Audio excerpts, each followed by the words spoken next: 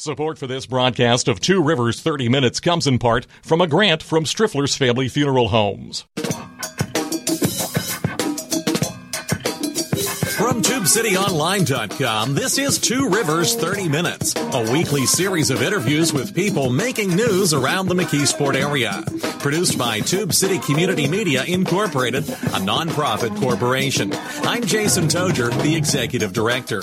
On this show, we talk one-on-one with elected officials, community leaders, and others who are trying to make a difference in the Montauk area. And we also take your questions and comments on Facebook and Twitter at Tube City Online. Pittsburgh has long been known as the city of bridges. We always talk about you have to cross a river to get there, but it's a bridge can be both a literal thing that you use to cross a river or a valley and also a metaphorical thing as well. Pittsburgh is also a city that is extremely musical with an extremely high number of well-known musicians from Errol Garner to Ahmad Jamal who have come through the city. There is a new exhibit which is wrapping up just a couple of days from now, which has been exploring these connections and how you can be a part of them. It is called Violins of Hope.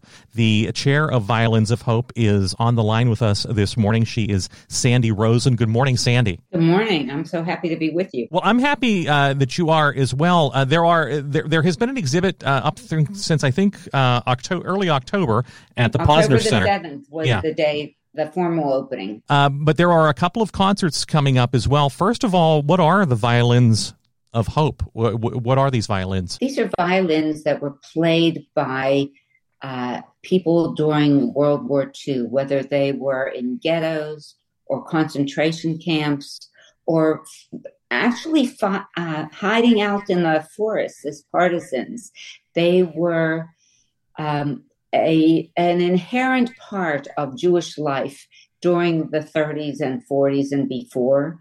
They said you could count the number of boys in a Jewish family by the number of violins that were hanging on the wall in the home. And they were used throughout the war as a form of survival, a form of resistance, a form of emotional and mental escape from situations that were so untenable that it's impossible to imagine. Let's clarify, because these violins were owned by Jewish families who in Europe and in Germany who were being persecuted by the Nazis. So let's make sure that people understand that. Where did these violins go? Why were they separated from their owners? Well, many of the owners died. Some of them actually were able to survive the war and get to safe places, Australia, South America, the United States, Israel. And it wasn't until the late 1990s when a man by the name of Amnon Weinstein understood the treasure that he had in his workshop. Amnon was the son of Moshe Weinstein, who in the 30s was the only member of his family who thought that it might be a good idea to leave Europe. He went and he trained with another Jewish luthier or violin maker in Warsaw, Poland for 2 years. And then he and his wife traveled to what was then the British Mandate colony of Palestine, where the Palestine Philharmonic Orchestra was being formed by Bronislaw Huberman and Albert Einstein. He assumed, Moshe that is, assumed that wherever there were orchestras, there would be a need for a violin maker. Sure. And it was really profound because at that time in history, people had very large families. Mm-hmm. Moshe and his wife lost every member of their families. 400 people perished. They were the only ones to survive. Amnon is their only son, and Amnon has their only grandson, Avshi. And Amnon and Avshi are also violin makers, second and third generation. When the first refugees were coming to Palestine in the 40s, those who had German-made instruments came to the Weinstein workshop wanting them to be purchased. They never wanted to really touch or play anything that was German-made again. Sure. And Moshe Weinstein was magnanimous enough and wanted to help them to resettle. So knowing that he was never going to be able to sell these instruments, he purchased them, and they languished in the back of the Weinstein workshop until the late 90s. And that was when Amnon first had a customer come in asking that a violin be restored. And when Amnon opened that violin, what he found in there just startled him into thinking. He thought what he was looking at were black ashes from the crematoria. Oh my! And so he restored that violin, and sometime later, after looking at the violins in his workshop, he was speaking in Dresden at a violin and bow makers conference, and people convinced him to start looking for other violins and to find the stories of the people that those violins are associated with. He got on a radio just like this when he got back to Tel Aviv, and he made that request, and violins started to arrive. 1, 2, by 2008, I believe there were a dozen, and they had their first concert with the Israel Philharmonic Orchestra in 2008. And they've been traveling around the world. They were in Phoenix in the winter of 2019.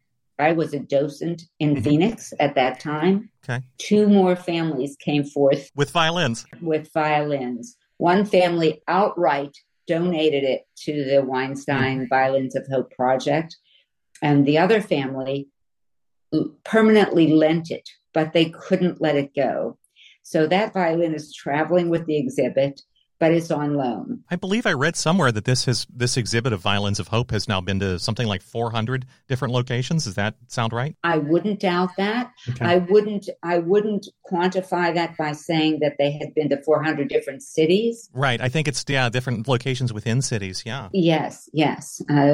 We have been all over the place, from State College to Wheeling, West Virginia, with multiple concerts, every single one different. Sometimes young people are playing, sometimes professionals, sometimes amateurs. So they have opened people's hearts and enabled us to tell wonderful stories. We're talking with Sandy Rosen. She's chair of Violins of Hope of Greater Pittsburgh. You have a few more days, if you're hearing this on the radio stations, you have a few more days to see the exhibit. It's open through Tuesday afternoon at the Posner Center at Carnegie Mellon University. But there are also a couple of other events coming up. There is a concert with the Pittsburgh Symphony Orchestra coming up on November 25th. That's Saturday at 7:30 at Heinz Hall. Manfred Honeck will be conducting Mendelssohn's Violin Concerto in E minor, as well as other works, and tickets for that are available from pittsburghsymphony.org. There's also a photography exhibit at the JCC in Squirrel Hill, 5738 Forbes Avenue.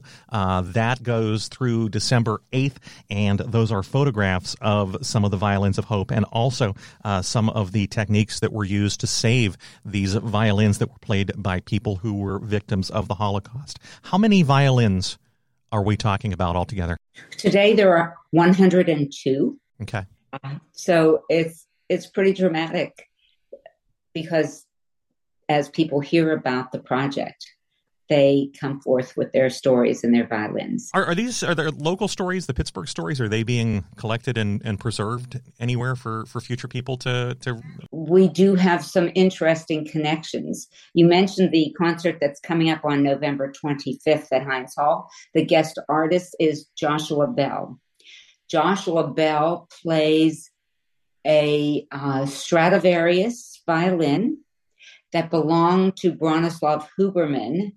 And Bronislaw Huberman and Albert Einstein were responsible for saving 1,000 people in Huberman's effort to save Jewish musicians and create the Palestine Symphony Orchestra.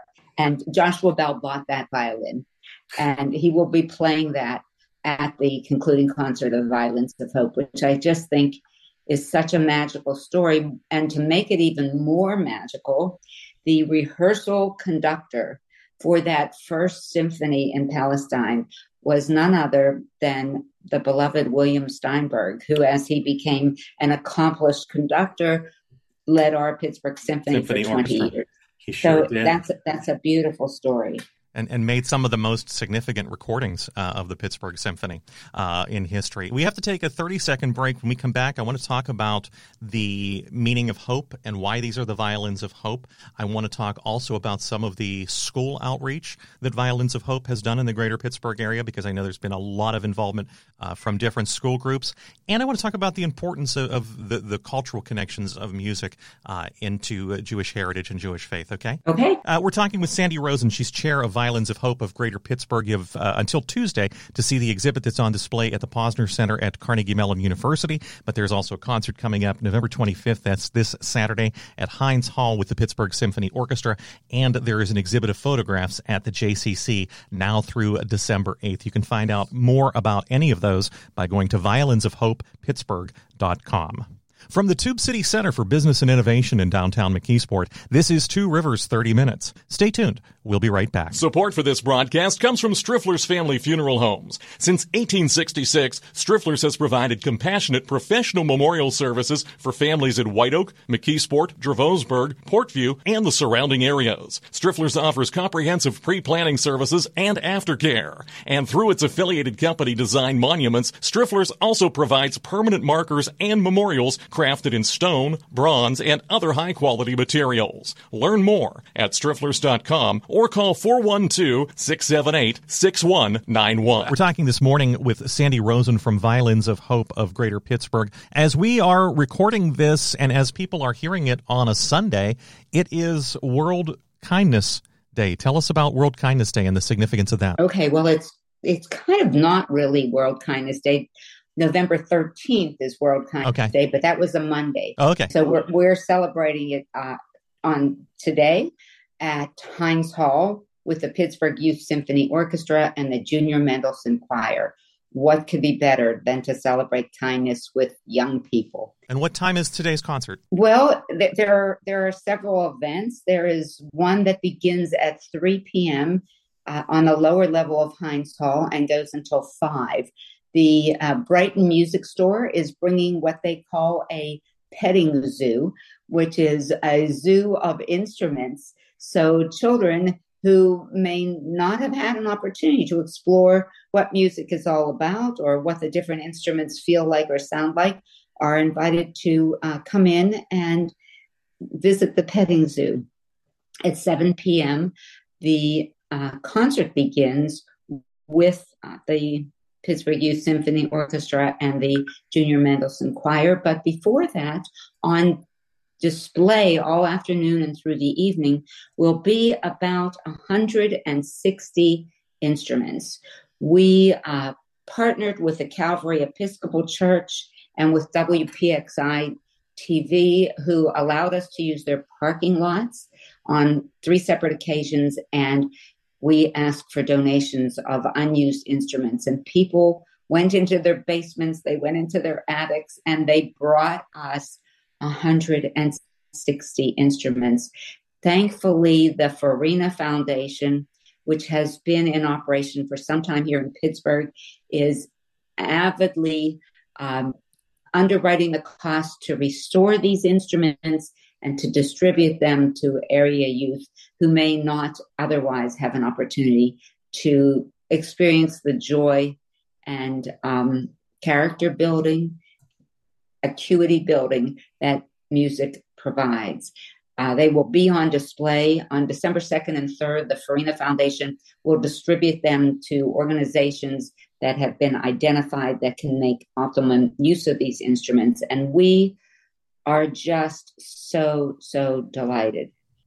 We're talking with Sandy Rosen from Violins of Pittsburgh. She's talking about the event that's happening this afternoon, if you're hearing this on Sunday, on our radio stations at Heinz Hall with the Pittsburgh Youth Symphony Orchestra, the Mendelssohn Choir, and a lot of other It's free also. I forgot to mention. It's free. So that's also good news. But of course, also concert coming up on November 25th with the Pittsburgh Symphony Orchestra and the photo exhibit that's now through December 8th at the JCC in Squirrel Hill. What is the significance of, we alluded to this at the beginning of the program, but my friends will know that I am a huge Jack Benny fan, and Jack Benny was always seen with his violin. He was actually a very good violinist, but he played it for comedic effect.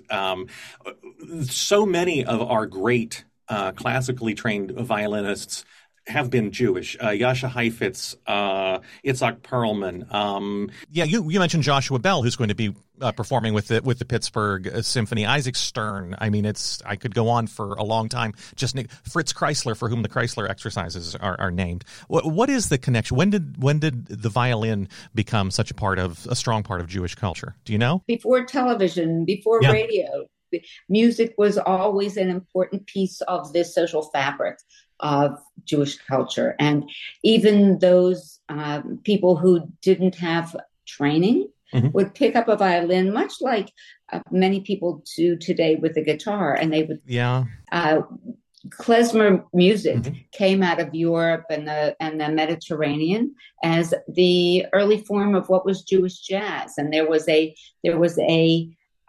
combination of klezmer with American jazz, where that really began out of New Orleans. Louis Armstrong was a child living in New Orleans in a ghetto-type neighborhood. Ghetto in America, very different than ghetto in Europe. But he was living next door to the Karnofsky family. Louis Armstrong was living with his grandmother. The Karnofskys were peddlers, and Louis would work for them. He was 6, 7, 8 years old, and he would jump down from the wagon and deliver whatever the goods were. One day, he and Mr. Karnofsky were driving by a pawn shop, and in the window was a cornet for $5. And Mr. Karnofsky advanced the $5 to Louis, who bought it. And the rest is history, as he became the great Satchmo.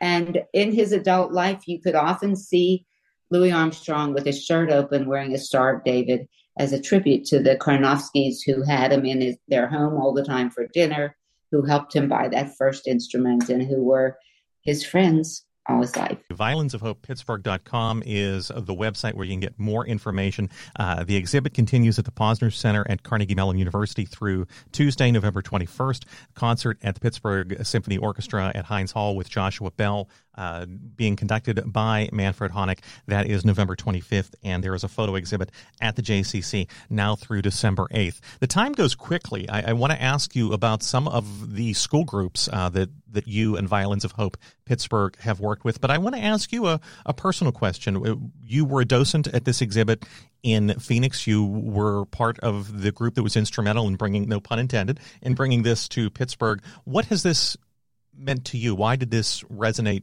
with you so strongly?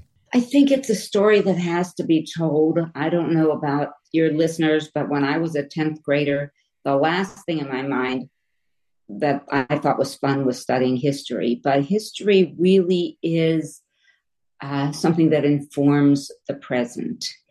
And I wanted to bring this to Pittsburgh right after the tragedy at the Tree of Life. I see the rhetoric in this nation just getting more and more inflamed. Families don't talk to each other. Friends are no longer friends.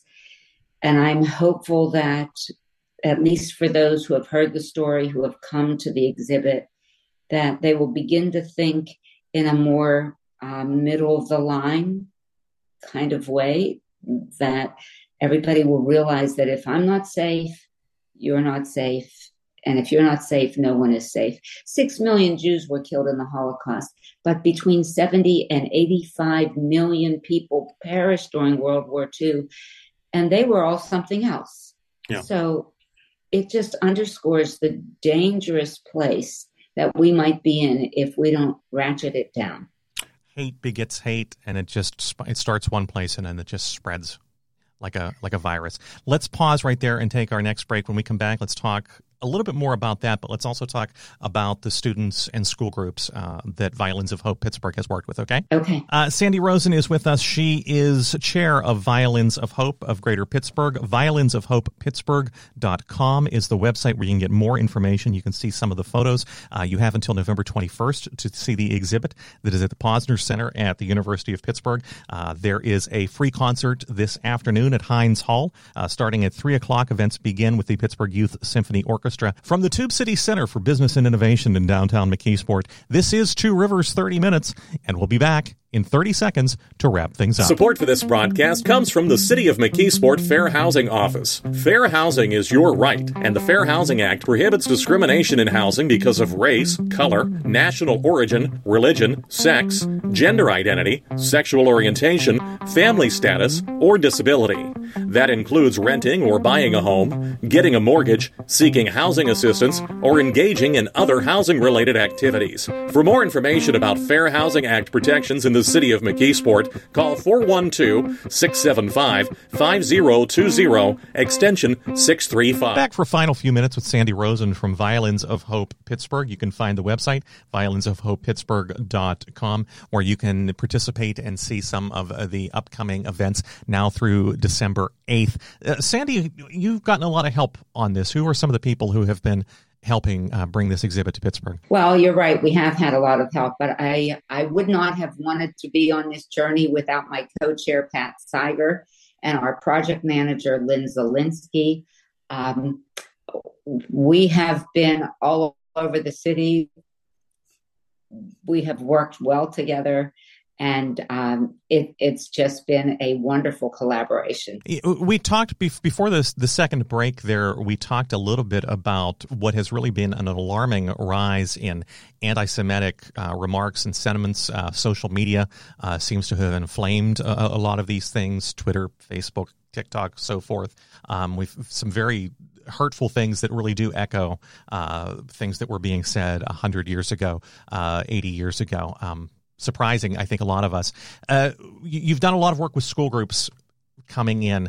What is your hope in terms of this exhibit and the stories that are being told by this exhibit? What is your hope in terms of, do you think this will reach people? This will open their hearts and minds a little bit? I think that it will make an impact. We have had either 2 or 3 school groups in the exhibit visiting every single school day since October 9th, I'm sorry.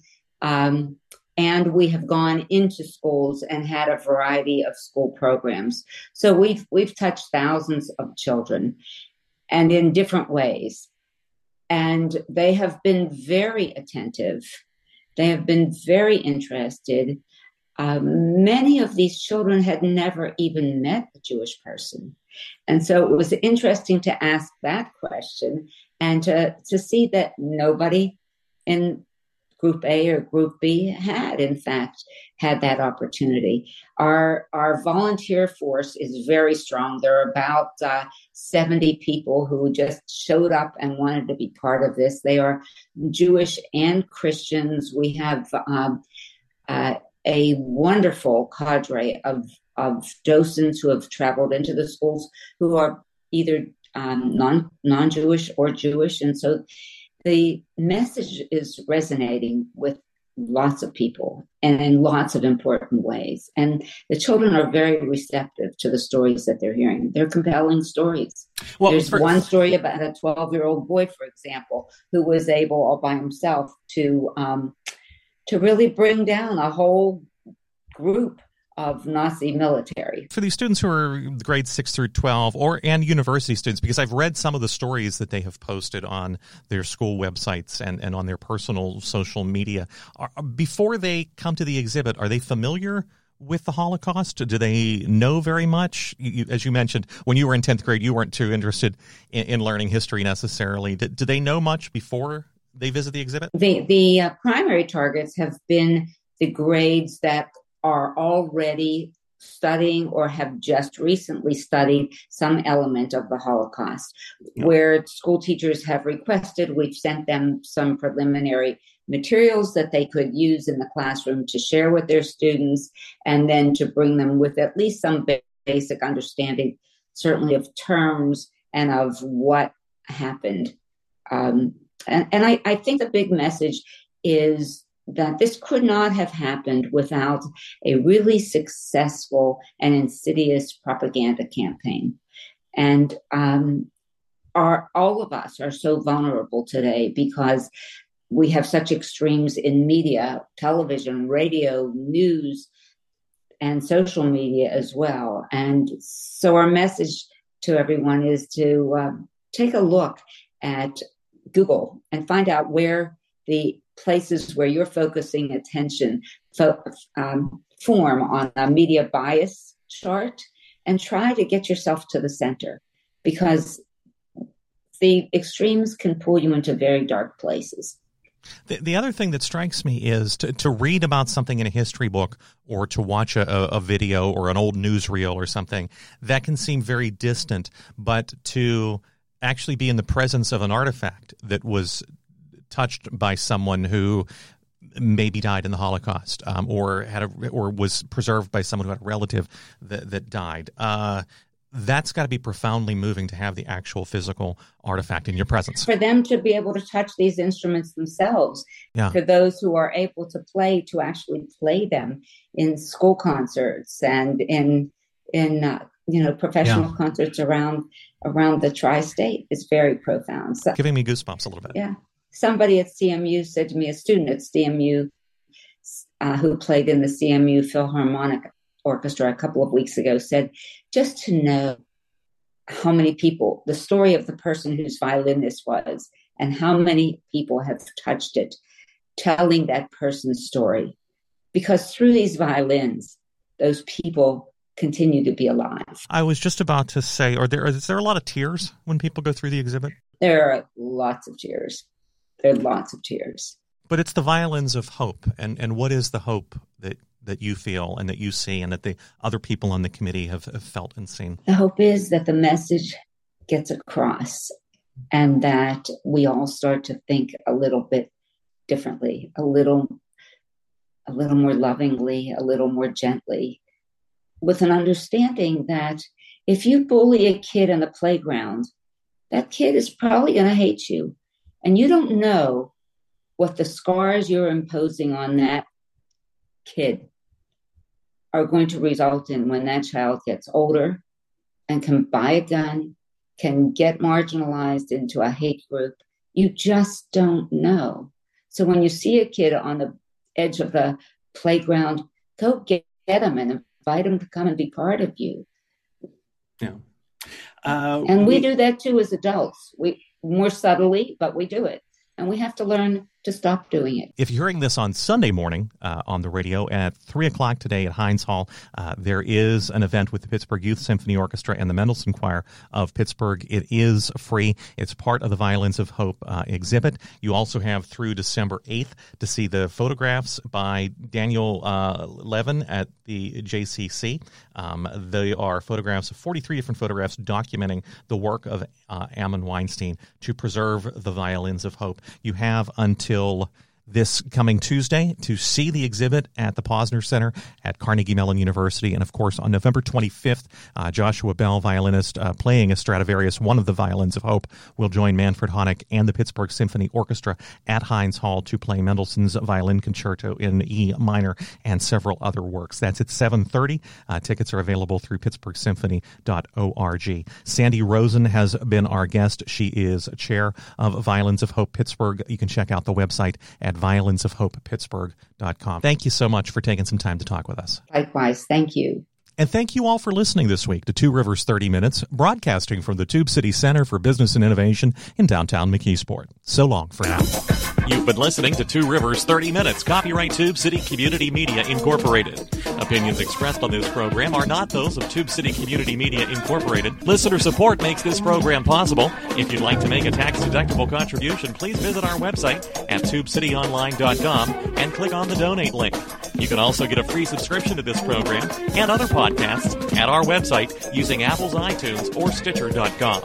If you've got a question or comment, we hope you'll write to us. Our address is Tube City Community Media Incorporated, P.O. Box 94, McKeesport, PA 15134. You can email us at tubecitytiger@gmail.com or call us at area code 412-614-9659. And you can find us on Facebook and Twitter at Tube City Online.